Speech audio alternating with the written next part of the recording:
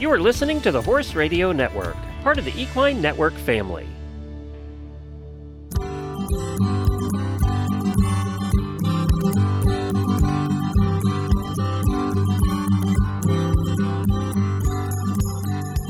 Welcome to this episode of the Business of Practice podcast, where we focus on the business and human sides of equine veterinary medicine.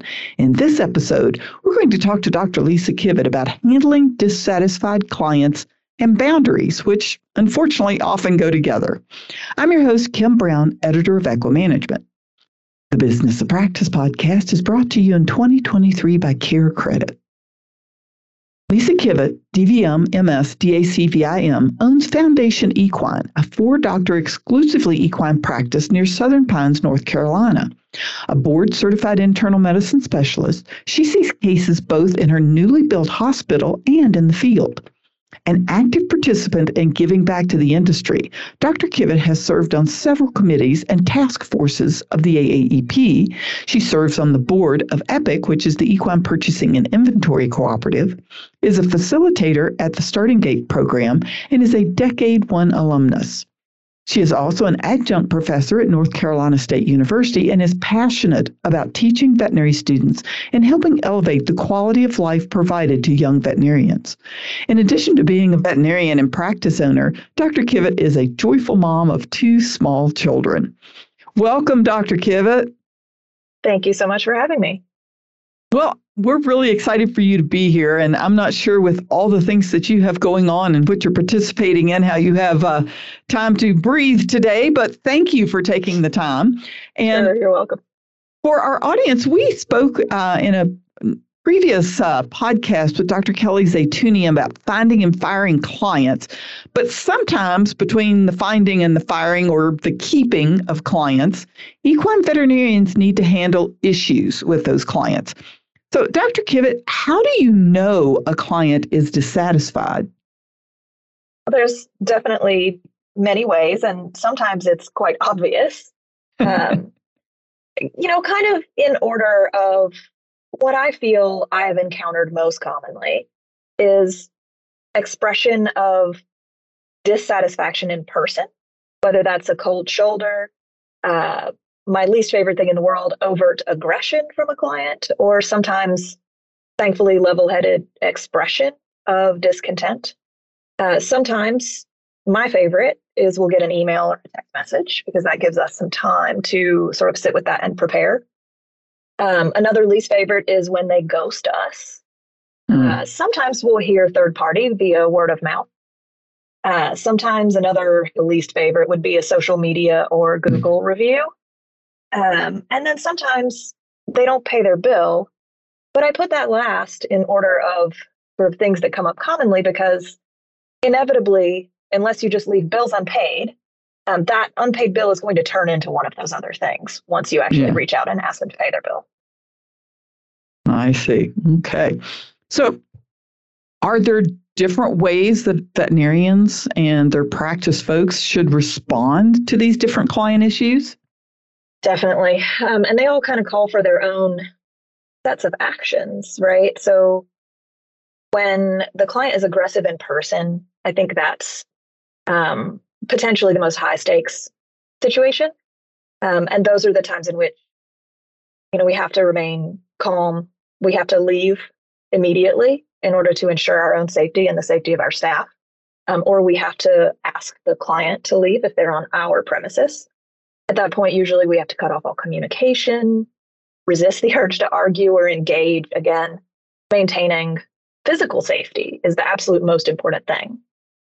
Kind of on the opposite spectrum in person, when they give you the cold shoulder, and maybe you notice that something seems off with the client, we have to engage. As much as we don't want to, we want to pretend that we don't see what's happening. But we have to say, hey, client, your body language or your lack of response indicates to me that you aren't feeling comfortable here. Is there something that you'd like to talk about? It can be really difficult kind of to call that out. But if we don't do that, typically their feelings are going to fester and we're going to end up in a worse situation than we were in before. Yeah. If we're lucky enough to encounter a level-headed person, then we have an opportunity to engage and learn. And we can be curious and potentially learn about something that you might need to improve within your practice. Good point. The emails and texts, again, I think that's great. They give time to prepare, which we can talk a little bit about. And, if it's reasonable, we'll often follow up that email or that text message and say, hey, do you think that we could set aside a time to talk about this? Preferably on the phone. I think it can be really, really difficult, as we all know, with asynchronous text and email communication to really understand how someone's feeling.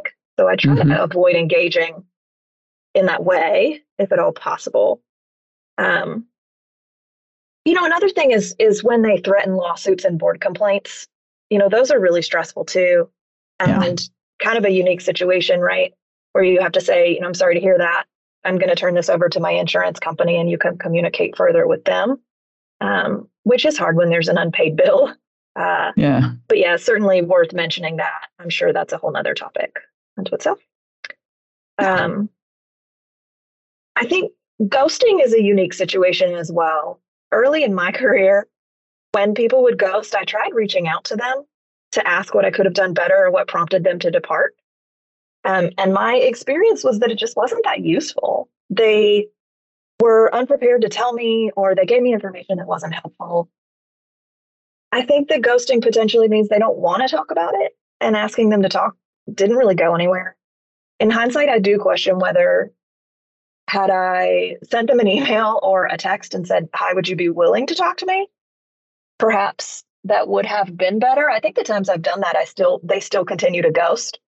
So sometimes a ghost is just a ghost, and there's nothing we can do about that, which is hard. Word of mouth is a bit of a stressful one too. I've had those situations where I overheard Jim Bob at the feed store saying you charged him $22 for a cotton ball, or Sammy Joe told Bobby Joe you killed a horse with your NG tube. And these are tricky, right? Because if the gossip is borderline ridiculous, which it often is, then you can just leave it alone. But once in a while, I've run up on a situation that I think I do have to approach. And those are tough. I think you have to, reach out to the source as best you can and just express a genuine concern that you've heard something that you don't quite understand and you'd like to learn more about. Again, tough to talk yourself into doing it. Yeah. And the social media and Google reviews, it seems like they sometimes have the ability to be the most damaging to us, because they can arrive out of nowhere and land in your face while you're on vacation. And then all of a sudden there's your dirty laundry aired right out in public for the whole world to see. And I think that's probably a whole separate podcast, but there's lots of resources out there for dealing with those. But sometimes you end up using the same strategies that we talk about for the other types of dissatisfied clients as well. Wow. That would be a tough one. Those are the worst. Yeah. Because it's like, somebody snuck up behind you and egged you. We're prepared. Yeah. The Business of Practice podcast is brought to you by CareCredit. CareCredit keeps equine veterinarians at the heart of care by providing horse owners with simple, budget-friendly financing options. By bridging the gap between cost and care, CareCredit supports healthy financial relationships between veterinarians and their clients. It can help them move forward with care a horse needs whenever and wherever it's needed. So speaking of prepared, how do you prepare yourself and your staff to deal with dissatisfied clients in general? Because we all know everybody's not going to be happy every day. Yeah. And preparation is key. I think the absolute first thing that has to happen and that we talk about is you have to focus on yourself and prepare yourself and give yourself the skills in advance. Making sure that you feel comfortable in your worth outside of how you're perceived by others, especially clients, and learning to recognize and control your own emotions and responses. I think mindfulness training, communication workshops, negotiation training, these things are really helpful. If you can manage, if you can kind of recognize, oh, I'm starting to feel the signs of stress or agitation or frustration, that's the first step to being able to control the situation. If you can't control your own response, you're going to be well outside of the ability to control the conversation. Learning to manage your body language is hard as well, and learning to identify sort of which conversations need to happen now and which ones you can table until you're a little bit calmer and have had time to process what's going to need to be said. I think learning to empathize, it sounds easy, but it can be really hard for a lot of us. Learning to tell ahead of time how someone may be feeling based on their early actions and their body language.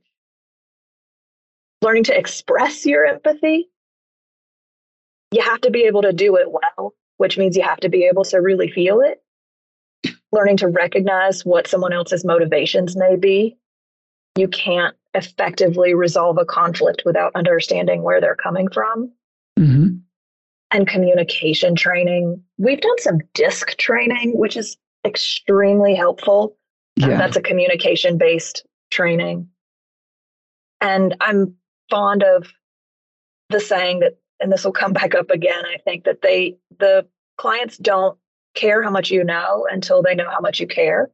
So again, being able to communicate effectively and deliver empathy is the first step towards resolving any dissatisfied client's complaint. I'm a huge fan of the universal upset patient protocol, which I think we can talk about. And I've really enjoyed reading some books like Crucial Conversations. They really do help in preparing yourself and your staff in advance. The more things that we can get the staff involved with. And, we have the universal upset patient protocol printed out on little laminated cards and stuck in the truck dashboards and the front office. Half the time I think they're lost, but I hope that we find them when we really need them. And then I think finally, just making sure that well in advance, you talk about the ability to kind of let things go, right? So once what's said is said, and once the conflict has been dealt with, if you keep lingering in it, you will not be able to effectively deal with the next dissatisfied client that comes your way. So I have a very small little girl, and so let it go is very commonly repeated at high volume in my house. I think it's a really good mantra for some of these. Yeah, and all those, they sound easy, but like you said, this is something you have to work on. You have to practice. You have to be aware of. So that is difficult. So let's take a specific. When you realize you're going to have a conversation with a dissatisfied client, whether you have planned it or you walk onto a farm and you're getting that feeling. Yeah. How do you prepare for that conversation on the spot? Yeah. I mean, I think it goes back to the very first thing you have to do is focus on yourself. If you have time to regain sort of some calm and some control, this is why it's really great when they text or email you ahead of time so you can take that time to prepare. But if you don't have much time, can you get in a few box breaths, in 2, 3, 4, hold 2, 3, 4. Can you get through that once or twice, even just a flash to regain your composure? And then if you have time, asking yourself, is there any way that I can gain useful information from this conversation? Is there any possibility that this dissatisfied client has something useful for you to understand about your practice or the way that you've been doing things, or, what they perceive about you or your staff? If there is no way that you can gain useful information from this, should the conversation happen?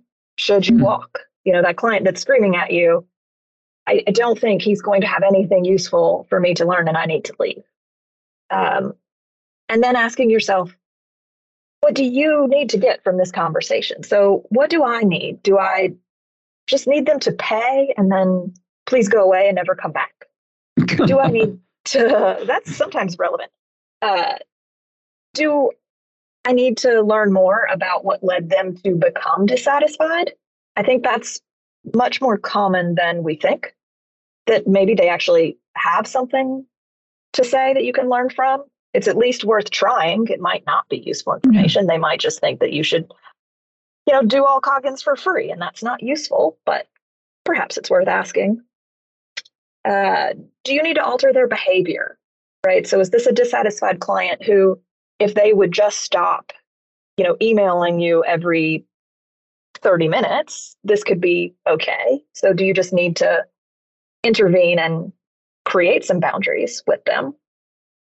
Do you need to keep the client? And I think this is something to be really careful of, because if you start to feel like a particular client who is dissatisfied is a client that you must keep above all else, then potentially you've become overly reliant on this particular client, and it's going to create an unhealthy relationship. So I think you have to be really careful if what you feel you need from this conversation is to keep this person above all else. That warrants some follow-up questions. Some pitfalls. Do you feel like you need them to admit that you're right? Because that's not going to work. So you have to at least ask yourself, am I having this conversation because I want them to acknowledge that I'm right? It's not going to work. And then another potential pitfall is, do you feel like you need them to like you? Because if that's your goal, is to get them to like you, you need to go kind of back to step one and reevaluate, where are you finding your value? Because we probably, under most circumstances, shouldn't be finding that value from our clients. It's usually a business transaction. And then you have to ask yourself, what do they need from this conversation? Maybe it's not what you think. Again, the universal upset patient protocol, which let's go over in the next little bit, they might not necessarily want you to fix their problem right away. The first thing they want is to be heard and to be understood. They may just need an ear. They may just need to know that you care. They may just need to know that you acknowledge that what they're saying potentially has some value, or there is something that needs to change. Sometimes what you think they need and what they need, it's not the same. And so being open to learning and being open to empathy, I think is certainly the right place. I'm going to stop just a minute. Let's go back and talk about the universal upset patient protocol. I love it. Yes. So the universal upset patient protocol, and you can Google this and it will be the first thing that comes up. And it's from the Happy MD or something, the burnout prevention strategy for physicians, but it works beautifully. It's so simple. They have a lovely 5-minute video on this, and the speaker is so calming and captivating. I just love it. So the universal upset patient protocol, again, it's designed for physicians who are confronted with a patient who is unhappy. And it kind of starts out with what I said before, which is that they don't care how much you know until they know how much you care. So as soon as you realize that they're upset, you can't ignore it. So step one is, wow, you look really upset. And then they will reply in some way. It doesn't matter exactly what they say. They know you've noticed. They may say, you bet I'm upset, or I'm not upset, I'm frustrated. But it's opened that door, and now they know that you've noticed. So step two is, tell me about it. And then you do your best to be an excellent listener. The video says that most patients will talk for about 90 seconds, and then there will be a natural pause. And when there's the natural pause, you express empathy. Wow, I'm so sorry that's happened to you. And the sort of final step is, how would you like me to help? And you have to think about what you're willing to do going forward, because how would you like me to help? Well, I'd like for you to make my whole bill 0. Okay, I'm sorry, I can't do that for you, but here's what I am willing to do. And then making sure at the end that you express gratitude to them. Thank you for being willing to share your story with me, because we do appreciate it when people are willing to share with us versus arguably the ghosting right, is worse, or yelling and being unwilling to engage. So again, the universal upset patient protocol, wow, you look really upset. Tell me about it. Wow, I'm so sorry that's happening to you. How would you like me to help? That's great. And it, oh my gosh, every time I've ever used it, I'm like, oh, this works. It's so great. So I encourage everybody just to Google that, watch that 5-minute video, have your staff watch it, put the little steps on a little card and put them everywhere. It really, and I feel like going through it ahead of time gives you a little bit of power. So you're standing there in that lady's driveway and she's screaming at you because, your tire touched her grass. And you just think, aha, I know what to do. I'm going to try the universal upset patient protocol. And it just is really rewarding. I love it so much. Well, and for those of our listeners, especially our vets that are out there driving in their trucks, I will make sure on equimanagement.com to include a link to the page that Dr. Kivett was talking about in the article, and that'll make it really easy. So you can just go to equimanagement.com, look for this podcast with Dr. Kivett, and I will make sure to include a link in there because I can tell you I'm going to go listen to it. So I think that'll be great. Yeah. So, okay, so you just kind of answered the next question, how can you have a successful conversation with a dissatisfied client? And I think, obviously taking time to prepare when you can, navigating it with the upset patient protocol, remembering to create safety, obviously your own physical safety, but be open and create some psychological safety for the client. If you really want to know why they're dissatisfied, they have to feel safe communicating that with you. That's not always an issue, but I think sometimes it is. For me, working very hard to learn to listen and wait for them to pause because they've said something that just doesn't make any sense and I really want to, intervene, but just learning to just sit and wait. Sometimes it takes a preposterously long time, but just being patient in those moments. If you're going through the upset patient protocol and they're telling you why they're upset, just listen, just be empathetic, just stay calm, just try to care, and ending with what you're willing to do for them, like the patient protocol said. It isn't always a refund. Sometimes they want to know that you're going to change the way that you do something. I definitely acknowledge that you're upset that we were late to your appointment. Going forward, I think it would be really helpful if we started sending you a text when we're on the way. Would that be beneficial for you? Little things like that sometimes can just be all that matters. And I think, again, just like the upset patient protocol, people really do like to hear thank you. Thank you for sharing. It doesn't come naturally to all of us to say that, but once I started saying thank you, it just started coming out a lot more. And now I say it all the time. And I wonder if it's a little bit awkward now sometimes. But I think it's really powerful. Oh, that's so much good information. So, and with the reason in our headline, we talked about boundaries and we really haven't talked about that. And as you would say, that's another whole day's conversation. Yeah. But occasionally clients are dissatisfied because you as the veterinarian set a boundary. So how can you help them understand your position? So I thought a lot about this, and I'll be honest, I have not found these conversations to be particularly rewarding.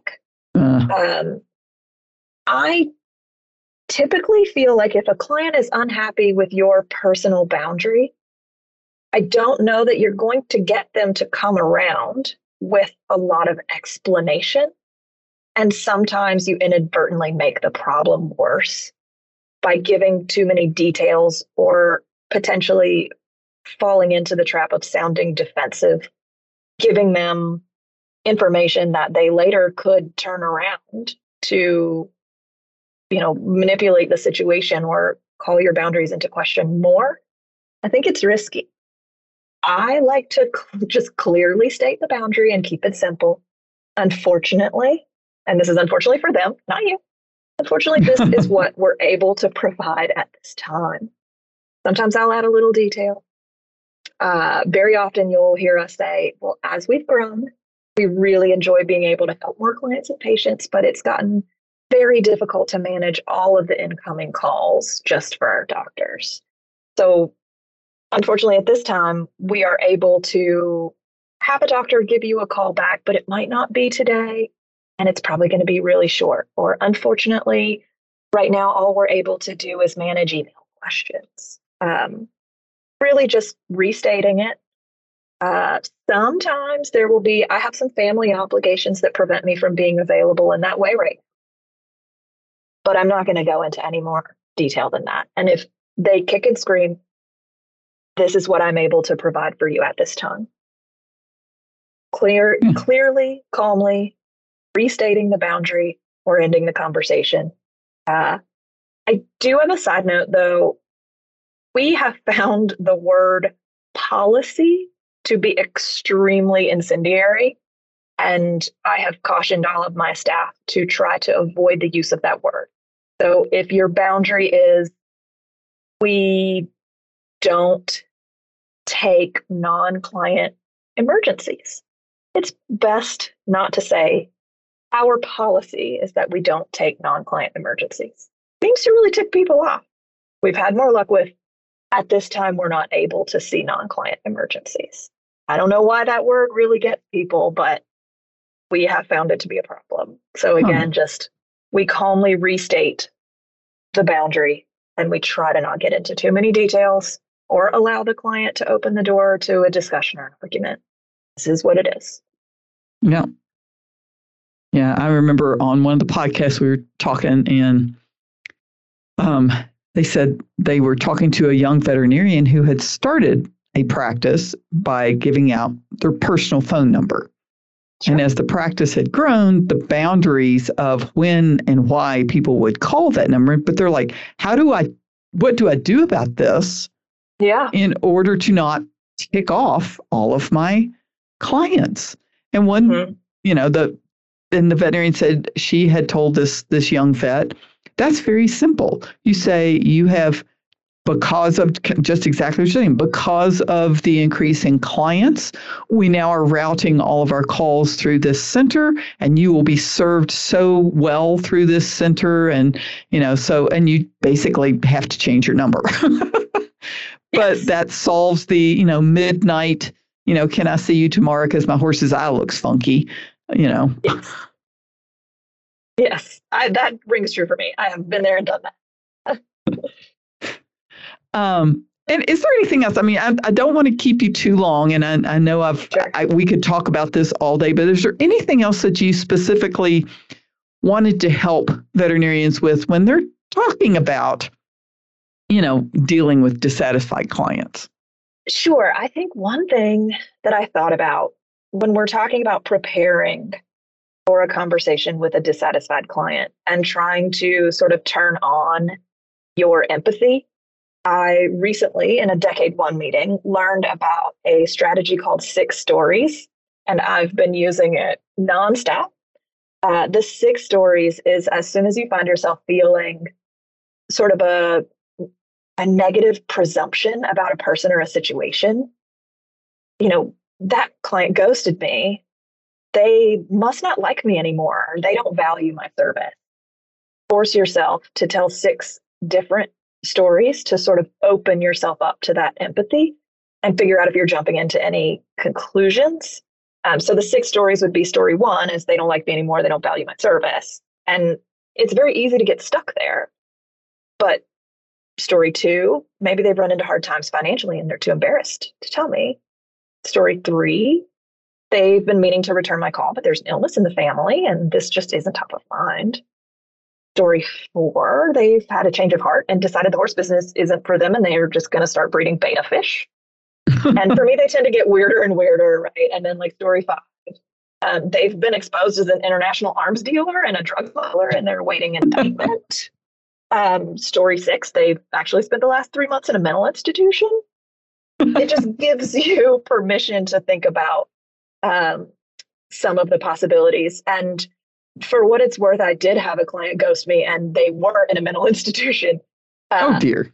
So sometimes it's not what you think. So that was just a really interesting sort of strategy to sort of put down as a way to open yourself up to the empathy. And one other thing I would add to when it comes to dissatisfied clients, we have a few in our practice that they're chronically dissatisfied. And I'm fond of calling them the sentinel chickens, right? And people always ask me, well, why don't you call them the canary in the coal mine? And it's the veterinarians. I love sentinel chicken. So the sentinel chickens are the people, they're always a little bit disgruntled, and they can be kind of frustrating to deal with because of how often they complain. But if you can find out if you've got one or two of these, their complaints are often kind of valid. They might be the ones that you institute a new, fee here or, God forbid, policy there. And they're the first ones to call you out on it. And I've found these over time that if they express it, other people may be feeling it and not saying anything. And if they are the kind of person that does it in a very reasonable way, and they are open to these conversations and very willing to hear your sort of input and your feelings about it, and they're willing to give that back, and they will engage in this two-way thing, they're worth keeping around. And my sentinel chickens, my staff every now and then says, why are we putting up with this? And I say, yeah, but remember, these are giving us some good information. And there may come a day when it goes too far and I don't want to deal with it, but they've just been really useful for me. So if you have a sentinel chicken or two, you might just want to let them stay. They can be helpful. Oh my gosh, that is wonderful advice. Well, Dr. Kivett, I'm sorry, we're going to have to come back together and talk about some of these other topics because you have really given some great tidbits and food for thought this morning. So Thank you so much for joining us. You are so welcome. Thank you. And we thank our audience for joining us on the Business of Practice podcast, and a big thanks to our sponsor, CareCredit, who lets us have these conversations for you. We invite you to visit equimanagement.com or your favorite podcast network to hear every episode of the Business of Practice. And if you have any questions or suggestions, send an email to me at kbrown, that's the letter K Brown, @equinenetwork.com.